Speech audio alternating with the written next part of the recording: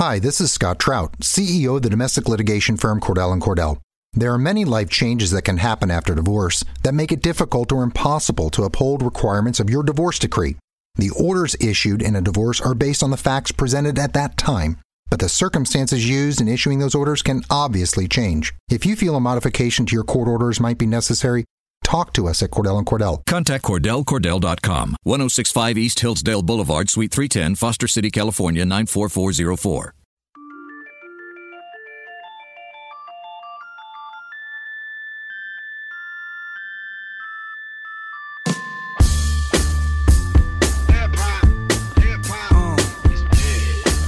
Had to flip this track again, y'all.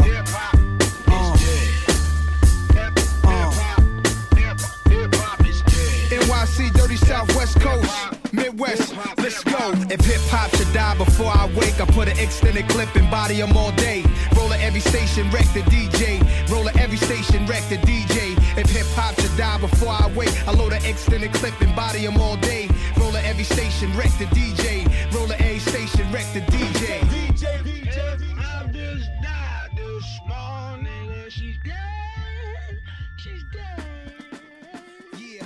Welcome in to another edition of Denver Nuggets Daily Podcast. I am your host, T.J. McBride, and sitting to my right, as always... What is going on, everyone? This is Aniello Piro, locking down all things Denver Nuggets and Colorado Rockies for MileHighSports.com, alongside the rest of the Nuggets crew, Dev Johnson, Matt Smith, Brendan Vogt, and the King of Thornton, Jeff Morton, locking it all down right here in the Mile High City for MileHighSports.com. So we just watched a little bit of a crazy game. To say the least, man. So the Nuggets at one point, the Nuggets end up winning in overtime 117-111 against the New Orleans Pelicans. Mm-hmm. It was a fantastic win. This is a game where the Nuggets were down by 18 at one point. Mm-hmm. This is a game where the first half they played very disinterested defense. Mm-hmm. This is a game where Nikola Jokic came off the bench because he's still getting used to playing and he's not 100% healthy yet, it seems like, and he's still kind of getting mentally over the hurdle. And the Nuggets end up starting recently called up Torrey Craig. It was Everything about this game makes absolutely no sense to me. None of it. No, and that's why I think I had so much fun watching it. Shoot around didn't make any sense from the get-go. We didn't get one question about the Pelicans game. We talked about everything that happened on the road trip leading up into that point. So just a weird overall day. The only things that are at shoot around about the New Orleans Pelicans is Malone referenced that Boogie had 40 and 22 against them last time. Yeah. That was the only reference in the 10 minutes. And then Jameer Nelson yelled his name and he looked over and was like, huh? Yeah. And then kind of give him a heads up. That's it. That was so funny. And Jameer Nelson also popped in at the end of the game tonight. He tried to hop over into the Nuggets locker room to say hi to some guys, and we were all interviewing Will Barton. He was giving him some crap from the far distance, but just an absolutely mesmerizing game. I can't remember having this much fun being impartial covering a game.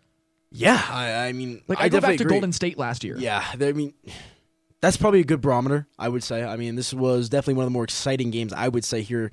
I mean, kind of dating back to that last overtime thriller, or not overtime, but that game-winning layup that Barton hit against the Bulls a couple weeks ago. So, listen, they improved to 11-2 at home right now. They're establishing themselves as one of the premier teams at home in the NBA. Without a doubt. Exactly. So, I mean, a lot of good things and a lot of players to talk about. I mean, I think we got, 6 or 7 guys that we're going to really in-depthly... There's so much to talk about in this game. Absolutely, man. Where do you want to start? Let's start backwards. So let's start with the man of the hour and the guy who we talked to last. So, overtime tonight. The Nuggets go into overtime tied at 104 apiece with the New Orleans Pelicans. The Nuggets proceed to outscore the Pelicans 13-7, but that does not tell the whole story. Will Barton comes in. He has 8 points in 4 quarters. Was not looking good. His back was bothering him. He was really struggling from the field. He had 8 assists, so he was still playmaking and being a positive at this point. But, he had 6 assists, sorry. But he comes into overtime and proceeds to score 11 of the Nuggets' 13 points and outscores the Pelicans 11-7 by himself in overtime and officially just locks in this Nuggets win. Yeah, like you said, 11 of the 13 points that the Nuggets did score in that overtime period coming from the hands of Thrill himself. So, listen, this guy thrives at the end of games. I mean, we've seen him kind of struggle out of the gate in games, kind of throughout this season, but crunch time, big game scenarios, this guy wants the ball in his hand. We talked to a bunch of different guys out of the game. Malone specifically, said every single huddle, whether he's 0 for 10 or 10 for 10, this is a guy that wants the ball. He's a gamer. He's always locked in. and a guy that has really just seen tremendous growth in his few years as a member of this organization. I mean, this was 2 years ago. You would never think Will Barton could even be in this position. I mean, 2 years ago, or 3 years ago, he legitimately was getting 5-6 minutes a night with Portland. He was averaging maybe 3 points a game, and he was an atrocious three-point shooter. He has grown tremendously since not entering the league, but since being a member of the Denver Nuggets, for that matter. Tonight kind of just fully encompasses that. Which leads me back to a very particular point that came out tonight when we were talking to Will Barton. Michael Malone always has this coined phrase that he got from his father who coached, where he says the best thing a coach can do is provide his player with confidence. I asked Will Barton about that tonight because we were talking about Torrey Craig, which we'll get to later, and the amount of trust that he put into Torrey Craig as well as Will Barton in that overtime period. And he was like, that's where Malone has grown. Yeah. Like, there was no hesitation. He was like, this is why we're winning more games. Absolutely. Michael Malone is that shoot around talking to guys. He's, trying to rile them up, telling them they're going to be fine, give them that confidence, and really trying to boost them. And that, I think, is exactly why Will Barton, once Michael Malone got with this organization, suddenly took off. Yeah, without a doubt, I agree. I mean, I think we've seen a couple of guys kind of taken off under Malone. His running mate who we talked to about tonight was Gary Harris as well. A guy since the beginning of his career, really since Malone ever took over as head coach, who has blossomed into this, essential part of the rotations and as a starter, Gary is. And more so with Will, I think Will's growth is more tremendous. Like you said, a guy that was in the gutters in Portland for the most part, a guy that was paying. He couldn't get any minutes, and they loved him there. It wasn't the fact they didn't like him. He just could not get minutes. It's very reminiscent of the way that Trey Lyles was with the Nuggets. Exactly where I was going to go. You see the talent, you see that he could be a player, and there's just no minutes for him. And Will Barton just, once he arrives and once he starts playing, Michael Malone realizes, he looks down, he's like, wow. When Will Barton plays over 26 minutes, he's one of the premier players in the NBA in a lot of ways. Yeah. And that was what he said this year. So actually, I want to go even farther back. Media day last year, not even this year, Will Barton tells everybody, I'm a starter. Yeah. Like, I'm a starting quality player. And it's not that he needs to start. It's not that he is like out here trying to get a starting job. This is just the way that he feels about himself. It's more than that, dude. I mean, I think back, the one thing that kind of set the tone for me with Will Barton this year was that media day. Jeff and I interviewed him in a video, which you guys can check out on mysports.com if you please, shot by Mr. Ryan Green himself, the wizard behind the camera. But I asked him the question, entering a contract year, you kind of enter this with a chip on your shoulder, and I was just expecting him to say, I want to play well, so, when my time comes, I'm worthy of whatever I deserve. I thought that's the answer I was going to get. He said, no, I want to show that I'm one of the best players in the NBA. And he's done that. So you're talking about a guy, like, realistically, you never think of Will Barton when Will Barton will never be a top 20 player in the league. That will never happen. More likely. Yeah, don't tell him that. He'll disagree. No, exactly. But that's what I'm saying. No, exactly. But it's that mindset and that belief process that I can go up against LeBron James if I want to. I can go up against Steph Curry if I want to. That leads to these clutch performances. Obviously, with the Nuggets winning tonight, thanks to Will, obviously among some of the other guys as well. But I mean, numerous times, Will has come up clutch and done a lot of fantastic teams. And it starts with the confidence that Malone instills in him and that he has within himself that's bleeding into the team now. Listen to this. His rookie year was 2012-13. He comes into the Portland Trail Blazers, plays 12 minutes a night, only scores 4 points, averages 2 rebounds, and under an assist. He puts up the identical same numbers in 2013-14. 4 points, barely 2 rebounds, exactly 0.8 assists. Again, 2014-15. He gets a little bit bump in playing time. He's up to 17 minutes a night, only averages 7 points, shoots an abysmal 27% from 3.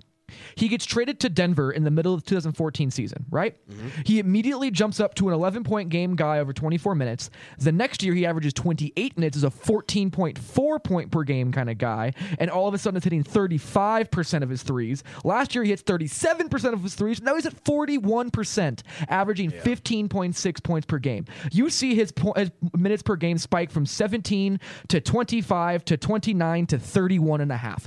That is what when coaches give you confidence, that is what happens. And that is what Michael Malone has allowed Will Barton to do, is grow within himself just by getting him playing time, just by allowing him to be Will Barton. Yeah, no, I mean, I think you hit it on the head. You're seeing a lot of these guys growing into themselves, more so here in the league in the past few games. And I think Will Barton is certainly a full-fledged testament to that. A guy that has, you read off the numbers right now, TJ, a guy that has exponentially improved as the years have kind of gone along.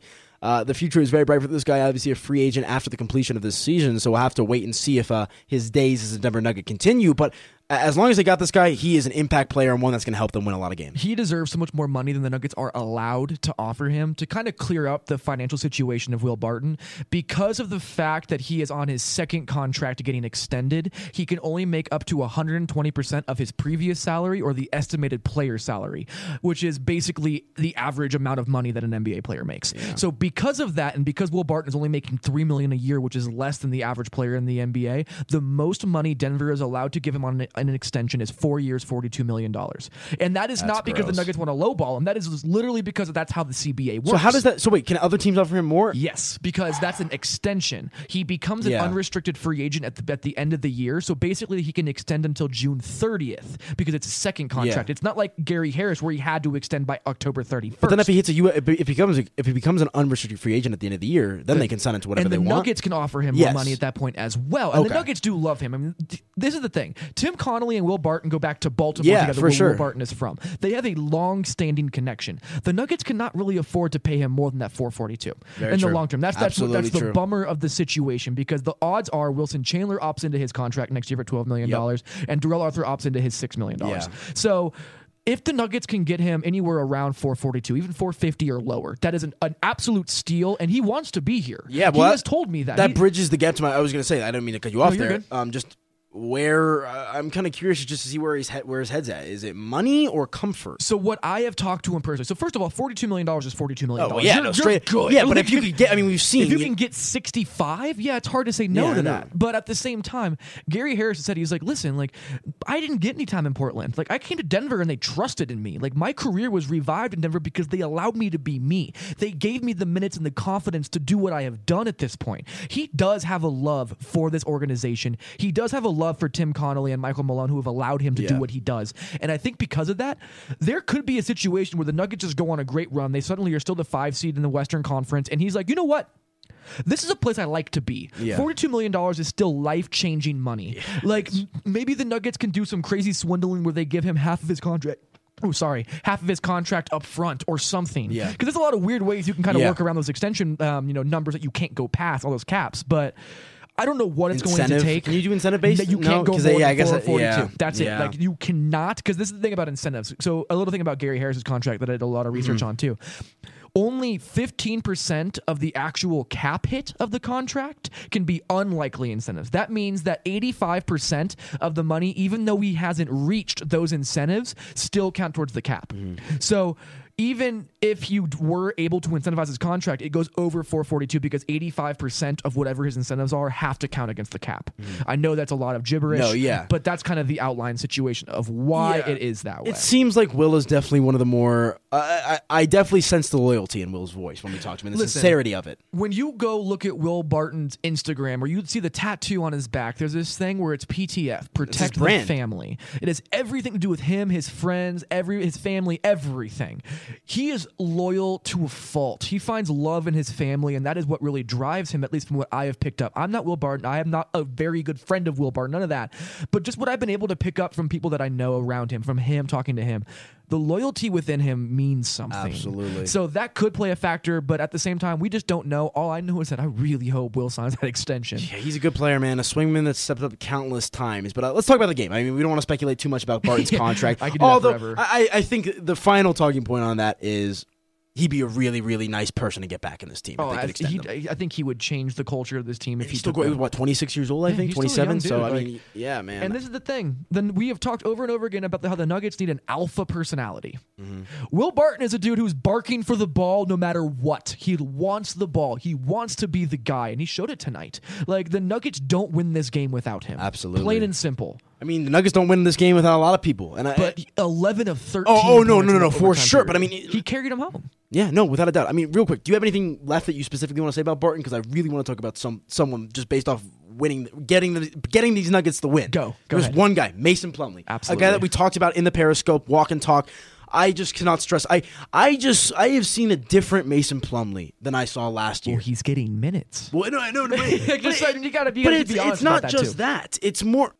He's a completely revolutionized player. I mean, this is just something that I haven't seen from Mason since he's been with this team. I mean, I cannot stress it enough. This guy was glistening red tonight, TJ. I mean, he was like the red rocket out there. That's what he looked like. I mean, he looked like his head was about to explode. There's only one red rocket. Let's get this straight. Very true. No, that was a bad but it's true. comparison. I mean, this is the thing about Mason Plumlee. He played 31 minutes tonight, that's a lot of minutes for him. He only put up 9 points, 9 rebounds. It wasn't like he was flying off the stat sheet, but he was a team high plus 10 in a game that went to overtime. Yeah, That plus minus means something there. And if you did not watch the game tonight, I don't know how to paint this picture like in your head, but what he was able to do tonight against DeMarcus Cousins was early on. It was partially skill, but like that entire fourth quarter, like especially like that last 5 minute stretch where the Nuggets really mounted that comeback, fumes he was on. Fumes. Yes, I think I know the right way to be able to dictate this for people.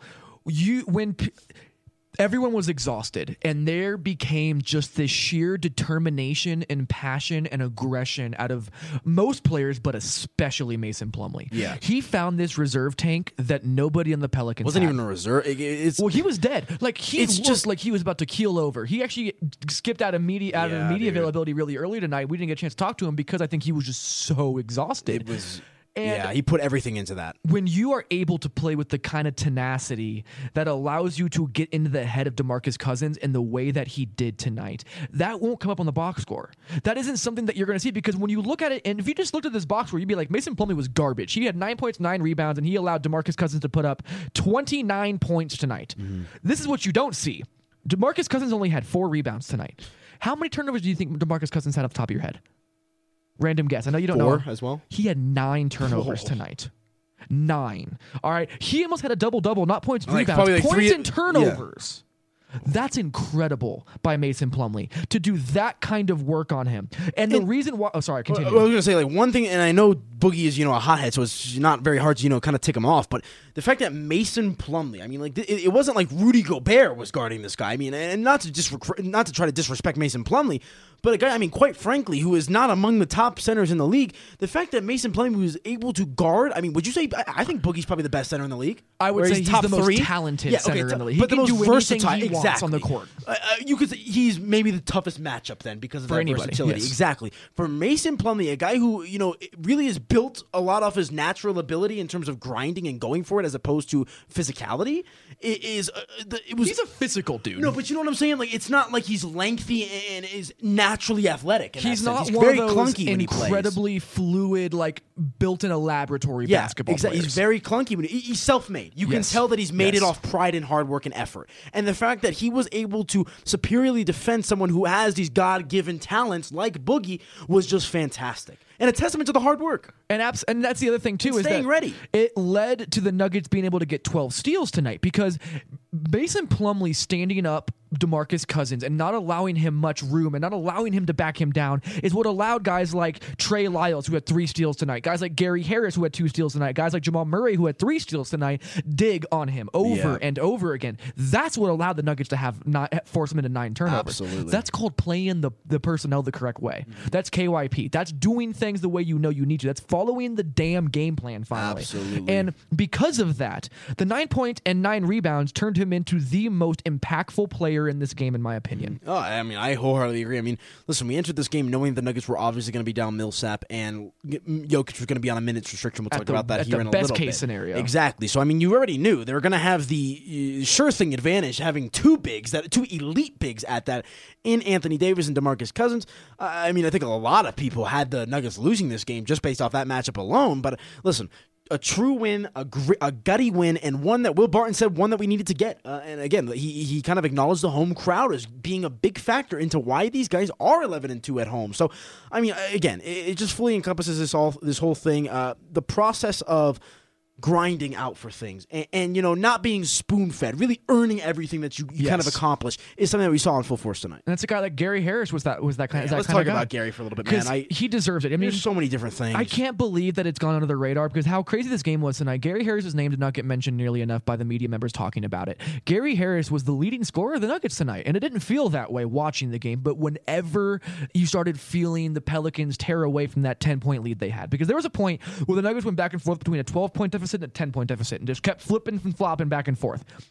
Every time they got back to 10, I felt like it was Gary Harris hitting the shot. Yeah. Like, he has become this guy that brings this cool, calm, and collectiveness to the entire roster. I've said it like 9 times on this podcast. He's a 23-year-old that plays like a 28-year-old. Yeah, he is. I mean, and this is the thing, too. Gary Harris is not playing small amounts of minutes. No. I was talking with Matt Moore about, like, just how Gary Harris, like, it was funny because I looked at him, I was like, Gary Harris has 20 assists in 3 games. And Matt looked at me and he was like, yeah. And I was like, what do you mean that doesn't surprise you? Like, this dude didn't know how to play make last year. And he was like, at this point, nothing Gary Harris does surprises me. I'm saying, dude, that's why I was way outlandish and wasn't even thinking when I said I think he could average 10 assists a game a few podcasts ago. It's still outlandish. But that's also why I was I love you, bud. No, I I thought about that after I said that. I was like, what the hell was I smoking before that? Yeah, just joking around. 20 assists in 3 games, though. Yeah, man. I don't know what the heck I was thinking with that, but I mean, needless. The emphasis of that point I was trying to make is this is a guy that can get assists, and I truly believe that. I haven't said this on record, I don't think yet. I don't think I said it on the podcast. I love Jamal Murray, and this is not a shot at Jamal Murray, but let's just say he doesn't become the phenom that every single fan imagines that he could potentially be. And I'm not saying that he's not going to be. He has shown the work ethic, the talent, and the ability to become that guy, but he hasn't gotten there yet. It's his second year in the league as a 20-year-old. So I'm not trying to bash Jamal Murray by saying this. Gary Harris, in my opinion, could end up in the next 3-4 years becoming the Nuggets starting point guard. Yeah, and this is a crazy hot take. A lot of people don't agree with this, but the way I look at it is that Nikola Jokic could take this offense under his wing so much that Gary Harris can kind of play the Patrick Beverley role, except be a supersized version of Patrick Beverley. Absolutely. If you can be a dog defensively, not even at the level Patrick Beverley does, but if you can come in and you can put 21 points up, 9 of 16 shooting, and add 5 assists and only 2 turnovers, that's productive point guard play for this Nuggets team. Like, I would be absolutely happy with that over and over and over again, and I think he could be that guy eventually. I know it's a hot take. People think I'm crazy. I think it's a very justifiable take. I mean, listen, I hate this terminology because everybody uses it, but what is the league right now? A positionless league. What is the hot commodity in the NBA right now? Forwards that can play 3, 4, and 5, or guards that can guard 1 through 4. What can Gary Harris do? He can guard 1 through 3. Without a doubt. Depending on the maybe 4. Yeah. I mean, depending on if you play small ball. But he's a guy that is versatile enough to do some things that could really help this team moving forward in a capacity that I think you could rely heavily on, with Jokic and him as the 1-2. I absolutely believe that 5 years from now, heck yeah. I have said that that Gary Harris should be the untouchable player alongside Nikola Jokic on this team. Like, that's just how I feel about this because he is so damn good. It is incredible to watch what he does. And when you think about it, the starters only scored 50 points for the Nuggets tonight. Gary Harris scored 21 of them. Like, he carried this starting unit in an offensive scoring load. And I was talking to Matt Moore about this before the game as well, and Adam Mares. Like, where the hell are they going to get scoring from starting Torrey Craig, Wilson Chandler, Mason Plumlee, Gary Harris, Jamal Murray? We're like, yeah, of course Jamal Murray and Gary Harris can do it, but they're really going to need a lot more scoring. Gary Harris came out and put up almost half of their points by himself to make this happen. What did he have? He finished with 21. Lyles and Barton both with 19. And then Jamal Murray at 15 for the next highest score, and then Nikola Jokic was the next highest score at 13.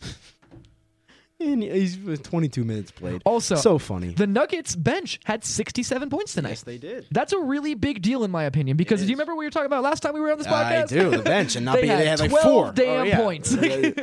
Exactly. Here's my thing too. It is really good to kind of get that performance from the bench, but I can't. One guy, man, and he's my guy right now, Trey Lyles.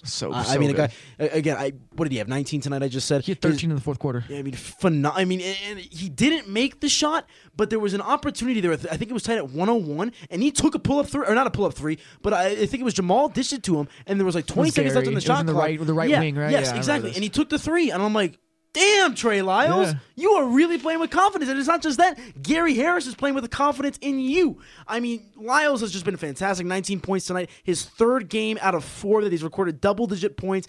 His versatility has just been phenomenal for this team. And we've talked about it on the Periscopes today. I think this is a guy, you're going to see Kenneth Faried slowly but surely get a little phased out. I think Trey Lyles is the future, and the future is now. Kenneth Faried only played 6 minutes tonight. Trey Lyles played 30. At the end of the second quarter, right? Yep, and Trey Lyles played 30. There you go. I mean, when you have Emmanuel Mudiay playing 8 minutes after getting hurt, and he played more than Kenneth Faried. I want to hear, and I don't want to get too speculatory, but Malone's answer to the question about Mudiay kind of gave... What? What about it? It just was a little interesting to me. It didn't seem too sinister what he said. I don't know, man. It just... We'll see. I mean, we've speculated about the situation around Mudiay and Malone, but... I don't know. There's obviously been a little bit of tension there, just based off Mudiay's play here in recent time. but something really tipped me off about that. To Will Barton tonight again after the game, he told me that his guys, Gary Harris, he's like, we sit on the plane next to each other. Yeah. We have our lockers next to each other. Like, they feed off of each other. Without Emmanuel Mudiay, you're going to get a whole lot more Gary Harris, Will Barton closing together. And even if you throw in Jamal Murray into that mix, that's still this is the path that they need to take, team. TJ. I was saying before the season started, I would be closing games with Will Barton at point guard. That's why it was so. I mean, and that makes perfect sense. But I think the bigger question here that's kind of being beaten around the bush is, what the heck are you doing with Emmanuel Mudiay? What do you do with him? Listen, I'm at the point now, and I've been as much of a Mudiay stan as there is. Like, I've really tried to believe in this kid. It's just not going to happen in Denver. Like, and that's where I'm at too. Every single player that plays. So, Matt Moore wrote a piece about if he's buying or selling the Nuggets and a few other teams, and his reasoning for why he did not he did not buy the Nuggets was because of Emmanuel Mudiay. Plain and simple. Like, he said that it's very hard to put the fault on a team on a singular person. Emmanuel Mudiay is the anomaly, and I agree with him. Yeah. Every single player, when they're on the court without Emmanuel Mudiay, is a positive player. Every single player, when they're on the court with Emmanuel Mudiay, is a negative player. So what do?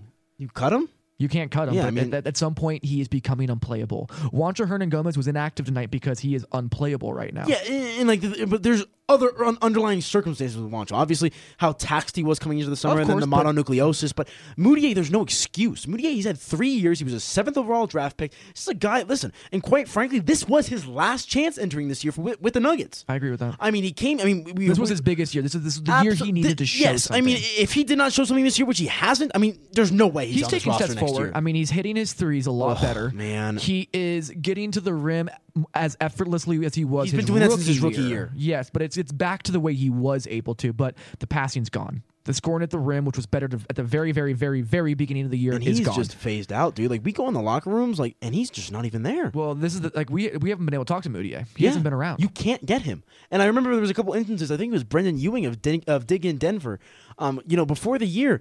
And he's a young up-and-coming reporter who I've got to know pretty well over the past few months. But he went up and asked Mudiay for a question, or went up and asked for an interview, and Mudiay was like, "What do you want to ask me?" And it's more so like Mudiay is just so. I think he just views the media kind of in a hostile manner right now. About, I don't want bad things being written about me, which I understand. There was a point last year, at the very beginning of last year, when there was a certain. I'm not going to say who or what outlet, but there's a certain article written where Emmanuel Mudiay was ranked the worst point guard in all of the NBA, and that, I think, is what started this. And I don't know if it was for sure, but like Michael Malone made a comment about it. It was just weird and interesting. But Mudiay has found himself in a position where it just isn't working for him. And I think at some point now, I think it's right now. I think that with Emmanuel Mudiay hurt, it is time to just move on for the foreseeable future. And I'm not trying to put the final nail in the coffin. He can play his way back into a role. He has the tools. He has the understanding. He knows what to do. Michael Malone has had every other young player get better under him besides Yusuf Nurkic and Emmanuel Mudiay. And that, I was going to say, that name that you just brought up, Yusuf Nurkic. I don't want to compare the two if we don't know enough. And I don't want to, but I was going to say, in terms of how you think you could see him being phased out, remember Yuka a couple seasons ago when he came back from that what was it, the back injury, I think it was? Yeah. Malone just didn't play him for 12 games in a row, even though he was completely healthy. Jameer Nelson and Jamal Murray became the backcourt at that point. Yeah. They were the point guard rotation. Well, no, I'm talking about Yusuf. Oh, Yusuf. Sorry. I'm saying I think that's how you're going to see the Mudiay thing go down. Yeah, I hope not. You know what I'm talking about? It went down badly. That was not a good situation for anybody. But that's also involved. because Yusuf is a little crybaby as well. Malone, there is part of that. He mopes. He gets very upset and down on himself, and he does those kinds of things. But there could have been better situations by both ends on that equation. Oh, without a doubt. Most of it was started by Yusuf Nurkic from what I have been able to gather.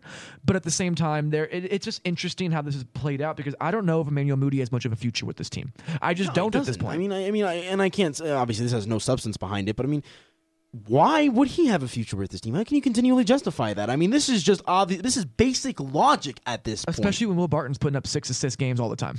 Move on. Move on. When you have Gary Harris hitting 5 assists, when you have Jamal Murray having 3 assists, and you have Will Barton having 6 assists, those are your 3 guards that are producing for you, and then you get playmaking from Nikola Jokic as well, and Mason Plumlee, and Torrey Craig.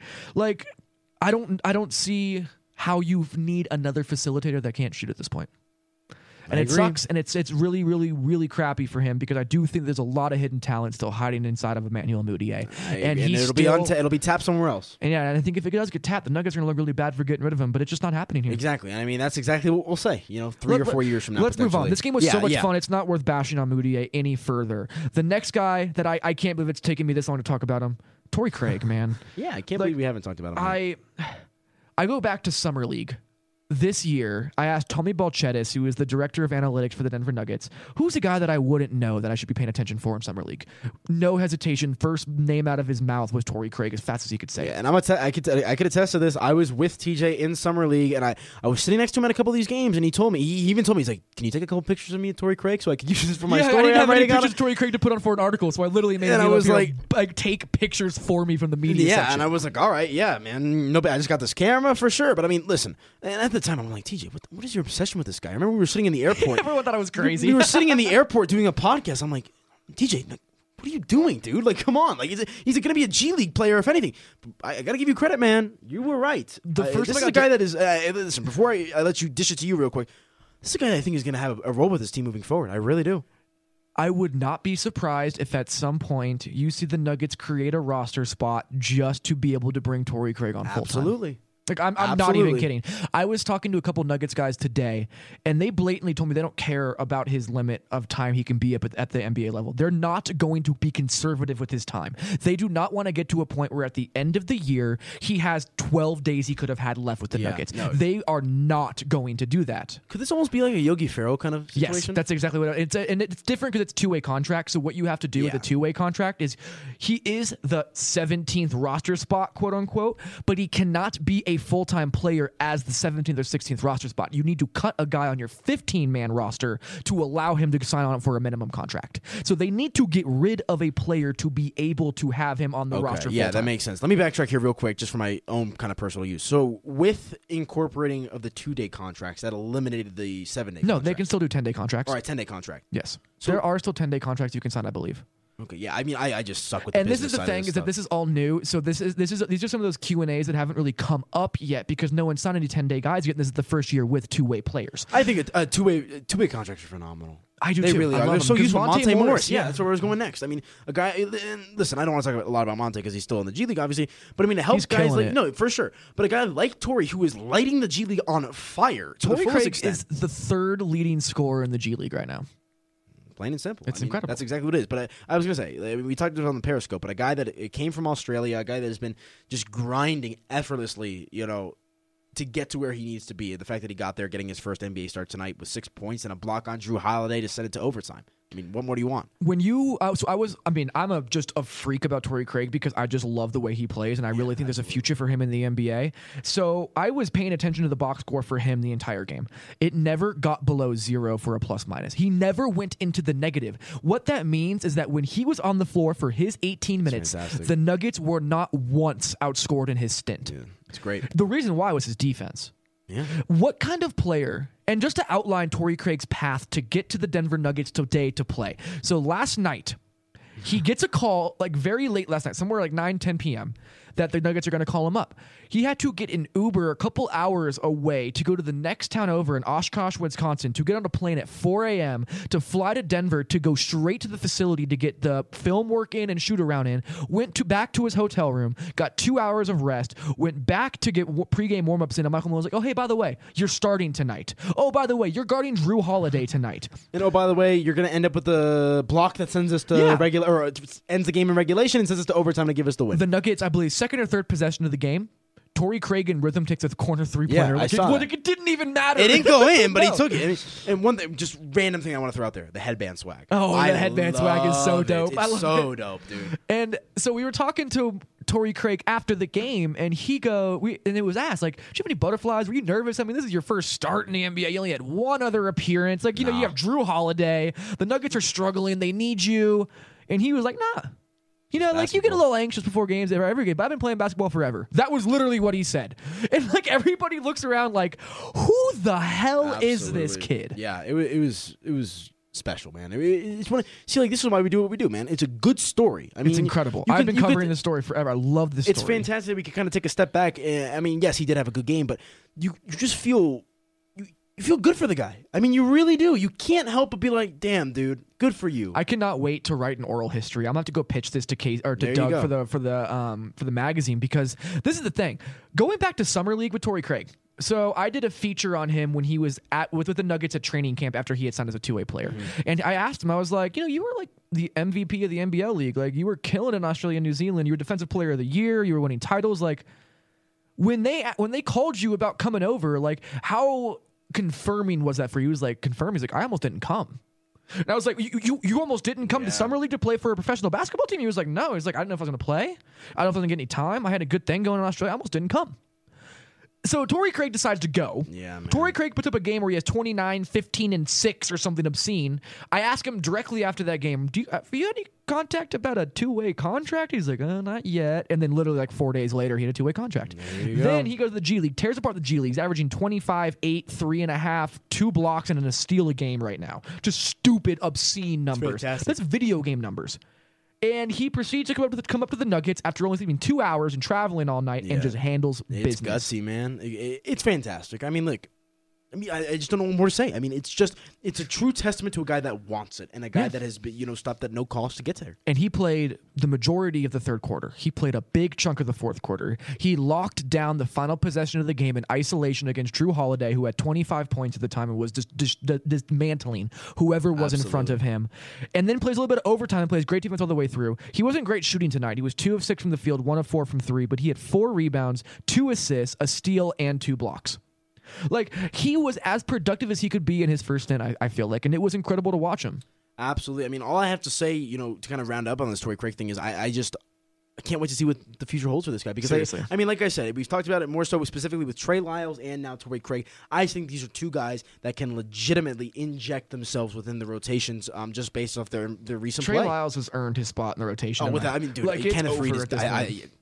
He's shooting like 50% from 3 at this point. Very good right now. He shot 27% last year. He's doubled his I'm gonna be writing a story on this from MileHighSports.com. I've been kind of following the Trey Lyles situation since training camp. About the same dude over and over and over. I mean, but it's hard not to. I'm literally gonna have 3 articles on Torrey Craig up in like 24 hours at this juncture in my life because I just can't stop writing about him. Let's talk real quick about the big man, the man who made his return, Nikola Jokic. I'm not gonna lie, it was definitely kind of weird seeing him out there. Like, I was just like, got used to not seeing you for 6 games. Yeah. Like, this team got used to you 7. not playing for 7 games. Yeah. What are you doing here? And it was very weird to just.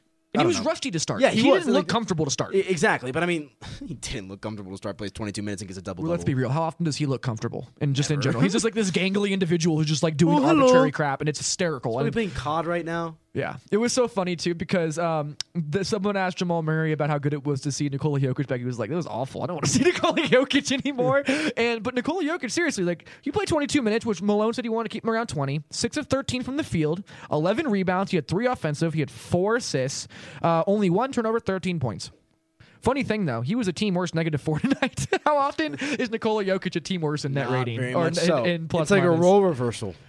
He did say after the game, there's a couple interesting comments about his ankle. Jokic where he said, he was asked, he was like, well, how's your ankle? He was like, it hurt from here and there. He was like, well, it came out that there was a worry about you mentally being strong enough and like really being okay and owning the fact that you got to kind of be prepared for the fact that your ankle's going to hurt and you have to trust it still. And he was like, well, yeah, like when my ankle was starting to hurt a little bit during the game, he immediately got nervous mentally. And that is something that is not... It's a really bad sign. Yeah. It makes me nervous for the long-term future. He said he was fine repeatedly, but when you're nervous about it, it changes the way you play. And I hope that he can get over that because I don't know if he's ever been injured like this. Like, he picked up a basketball like 7 years ago and was playing against like random dudes in the Adriatic League. So who knows if he's had an actual like injury where it's like really messed with him mentally. That's a tough thing. Danilo Gallinari missed extra time after his ACL reconstruction because he was worried mentally that his knee wouldn't hold up. You can make this... That ACL injury screwed up his career. Well, it's the rehab because yes, exactly. But experimental rehab or whatever. Exactly, but it all goes into which sucks because that guy could have been a hell of a player. And he was a hell of a player even with it. He's been in and out of the lineup with the Clippers, not playing very well. He's had glute issues. He's had thigh issues.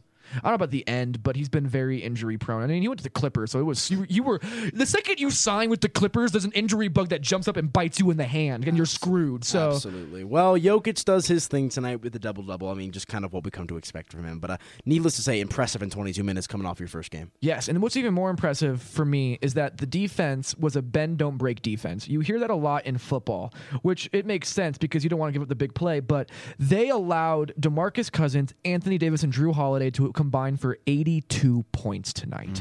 When you allow them to score that many points, it's almost impossible to beat them. You don't beat teams when their three best players have games like that, and yet the Nuggets found a way to gut this win out, which is a point that I really wanted to make. The Nuggets continually find ways to win games they should not be winning. Yes. And that is Wait, hold on, back up. What do you mean that they should not be winning? This is a game they should win. They were down win. by 18 with Nikola Jokic his first matter. game back, Paul Millsap not playing well, Will Barton still hurting.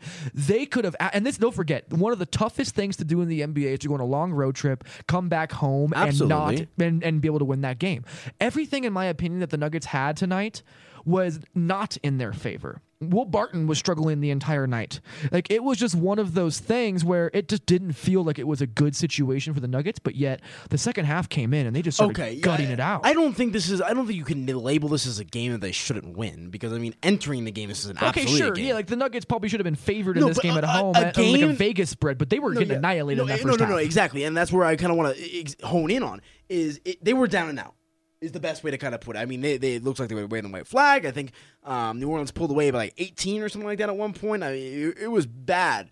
And Jamal Murray kind of said it. We got that second win. After the altitude sickness kind of got out of our ways and whatnot, we were able to really kind of buckle down. And like you said, the defense supported by guys like Trey Lyles and Mason Plumlee, two guys that have been playing on the bench for a majority of the season, stepping up in crucial times. Yeah, and they forced 19 turnovers. Of course, 9 of them came from DeMarcus Cousins. That's still obscene. I didn't realize that until I read the box score. I was like, 9? What the hell happened to him? But it was just an all-around incredible game. The Nuggets now have 2 days off. We will be talking to Paul Millsap finally after his injury comes Sunday. So that will be happening as well. But I think that's all I got from this game. I had so much fun. I did too, man. It's hard for media members who are impartial to really have fun at these games. And here's the thing: this was just incredible for some basketball. fans that are listening out there as well, when you become a media member, your fan inside of you kind of dies. It has to. Just because, you have to be objective, and then you also just kind of learn the ins and the outs of the industry, and you learn some things, you see some things, and it just kind of changes your perspective on how you view sports.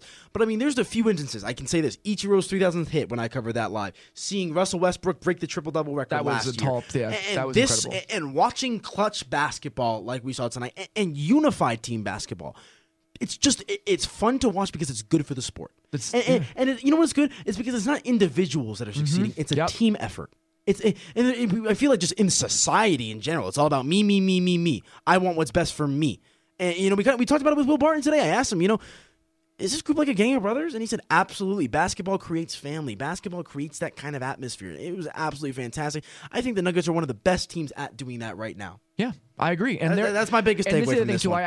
Another thing I asked Will Barton. We had a great conversation with Will Barton, if you can't tell. But yes, we did. I asked Will, I was like, Michael Malone's a young head coach. You guys are a young team. Yeah, let's talk about this real quick. And he was like, us growing together as a team, not just as a roster, as a unit with their head coach, with all their assistants, and even Tim Connolly. That was his first time being a GM when he got hired here. Arturas Karnisovas is his first time being a GM now. And this group of the Nuggets organization, the Nuggets roster, the Nuggets coaching staff, they're growing together at an exponential pace right now. And Will Barton blatantly said, he was like, the reason of Michael Malone growing with us and being able to inspire this confidence within us has allowed us to win more games. I've been extremely critical of Malone, as have a lot of other media members. Yeah, but I gotta say, I've loved Michael Malone, man. No, yeah, to your credit and whatnot. But not to my credit, But listen, what I want to just say is, it's a good thing for him to finally get some good pub from his players. Because honestly, I don't know when anyone says something like that about him. And I want to be able to preface this by saying it's very rare that a player will talk about their coach. Those are interpersonal relationships that they don't talk about. And that's good because these are personal, individual human beings who have their own lives. But you never hear Michael Malone being the reason the Nuggets win games. You've never heard that before. Because players get the credit when things go good and coaches get the credit when things go bad. That's just sports. And vice versa. There's some instances, though, where you see the coaches by design inserting players. No, absolutely. And again, I know there's a little bit of bias based on who the coaches are and whatnot, but obviously, whenever you think Michael Malone, I feel like the general Nuggets fan thinks bad coach that has bad rotations and causes us to lose. And I'm going to start writing a feature. It's going to take a while. This is a hard feature to write, but I want to write a story about essentially defending Michael Malone and what he's done, because the Nuggets have increased their win total every year. You see their best players getting better every year. You see them getting better defensively every year. You see the offense taking off and him having the confidence in Nikola Jokic to run an offense through a 22-year-old out-of-shape Serbian center who doesn't know how to jump over a newspaper, as Malone always says. Like, Malone has absolutely been the reason that he has inspired confidence in the team and they have grown together. And because of that, Malone deserves so much more credit than he's been given. And even Paul Millsap. He wouldn't be here without Michael Malone. No doubt. Dwayne Wade almost came to Denver because of Michael Malone. Like, these guys love Michael Malone. Nikola Jokic loves Michael Malone. Gary Harris loves Michael Malone. Will Barton loves Michael Malone. All of these guys are huge fans of what Michael Malone does. There are a couple stories, Yusef Nurkic and all those things, but Malone has done almost everything the exact right way recently, and I have to give him that credit. He has hot-headed moments, and he's going to have hot-headed moments, but that's the passion that comes out from him. That is absolutely what you want to see from your head coach in that way. And when the Nuggets come out and they give up 64 points in the first half, and they only give up 46 in the second. Yeah, for sure. Listen, that's a halftime difference. Bottom line is the Nuggets, and I love what Malone kind of said. And I'm paraphrasing here. He says, it was at the shoot-around this morning. He says, there are no moral victories, blah, blah. We played well in Boston, but your record is what it says it is. And he understands that. I know a lot of people were kind of wrapped up over, they fought well against Boston, blah, blah. But Malone realizes that's a loss. The fact of the matter is, this team is 16-13. They're 11-2 at home, one of the best teams in the NBA at home, and they're trending in the right direction under the leadership of Michael Malone, which is certainly something you cannot take away from him. Is he the guy that's going to be, head honcho to put this thing all together down the line? We don't know. But what we do know is in the now, here specifically in the past 7 or 8 games, he has done a phenomenal job at binding and unifying his players together to weather the storm of being down your 2 best players, which I would assume about 95% of the other teams. Like, if you take away Kevin Durant and Steph Curry from the Warriors, what are they? They're going to lose so many games. They still got Draymond and Clay. But they're going to lose games. Yes, they'll lose. They'll finally lose some games. Absolutely. Yes, but the fact that the Nuggets were able to stay as cohesive as they were and as content as they were is certainly a testament to how Malone's been able to handle this team. He's kept them very even-keeled. And for a guy who was known as a hothead, that's a very, very, very, very, very important thing to see. Like I said, 16-13 on the year. Portland gets a win tonight. I believe Oklahoma City got the win tonight. They rose to the occasion. I can't stress it enough. 11-2 at home with the attendance trending in the right direction. Fantastic stuff all around from the Denver Nuggets tonight. By the way, Torrey Craig is the best, and I will start my Hall of Fame speech for him tonight. But, man, what a fun game. Through and through. Nuggets outscore the Pelicans 13-7. Will Barton outscores the Pelicans in overtime 11-7. The Nuggets get the win. They move up to 16-13. They are now 11-2 at home, which is the 3rd best record in basketball at home. They go back on the road now. Who are they playing next? I don't remember. Shit. OKC. OKC. Ooh, that's going to be fun, man. OKC in triple overtime tonight, 1-2 over Philadelphia. I think it's when Andre Roberson shot at the end of the game. So that's going to be a huge game for the Nuggets. It's going to be an absolutely massive game because if they want to be able to continue keeping the Thunder at bay, who are the 8th seed in the Western Conference right now, and only a game and a half behind the 5th seed Denver Nuggets, they need to get this win. Yep. So the Nuggets keep rolling. The Nuggets are on a good roll right now. They're 5-5 without their 2 best players, essentially. Like, that's incredible. It is certainly remarkable. Let's see what the future holds for these guys as 2018 slowly but surely starts to creep in on us, Teach. Holy crap, I can't believe you said that. Yes, so true. It's December 16th. Oh my God, it's midnight now. It is 12:08 in the morning, Saturday, December 16th. We're going to get this thing uploaded. Wake up tomorrow. I think we're off tomorrow. Yeah, we're off tomorrow. Yeah, there's no practice tomorrow for the Denver Nuggets. You don't see anything, but you will see my article up on Torrey Craig's End of the Game, Heroics in Regulation. I'm going to try and get a Will Barton appreciation piece up, basically. And I know Aniello's got some stuff in the works, and we're going to have some fun, man. It's going to be good. We got the roundtable coming out on Sunday. Also going to be dabbling a little bit here with the Rockies coverage. I got a nice little interview with Rockies general manager Jeff Bridich. That's going to be coming out on MileHighSports.com. But obviously, this is Denver Nuggets season, so I'm focusing on those guys. Got obviously my follow-up piece on Trey Lyles that'll come out eventually. Just finished finals with school. Congratulations. So finally got some time on my hands to You're dedicate a junior to this in college team. now, right? Well, I just finished the first semester of my sophomore. Dude, I'm so far out of understanding what school time is nowadays. So, I'm a sophomore in college right now. Halfway done. Striving. Now you're officially almost halfway done. Yes, we're getting there. But, proud of you, kid. Yes, it is late. We are going to get this podcast uploaded. We'll see what the Denver Nuggets have for us in store, but a thrilling victory nonetheless tonight. TJ, anything else? I'm ready to go right. I will talk to everybody soon. This is the Denver Nuggets Daily Podcast. We'll talk to you soon. Adios. London, Japan, and I'm straight off the block. Like a running back. Get it, man, I'm straight off the block. I can run it back, cause I'm straight with the rock. Come on, if you feeling like a pimp, nigga, go on, brush your shoulders off. Ladies is pimps too.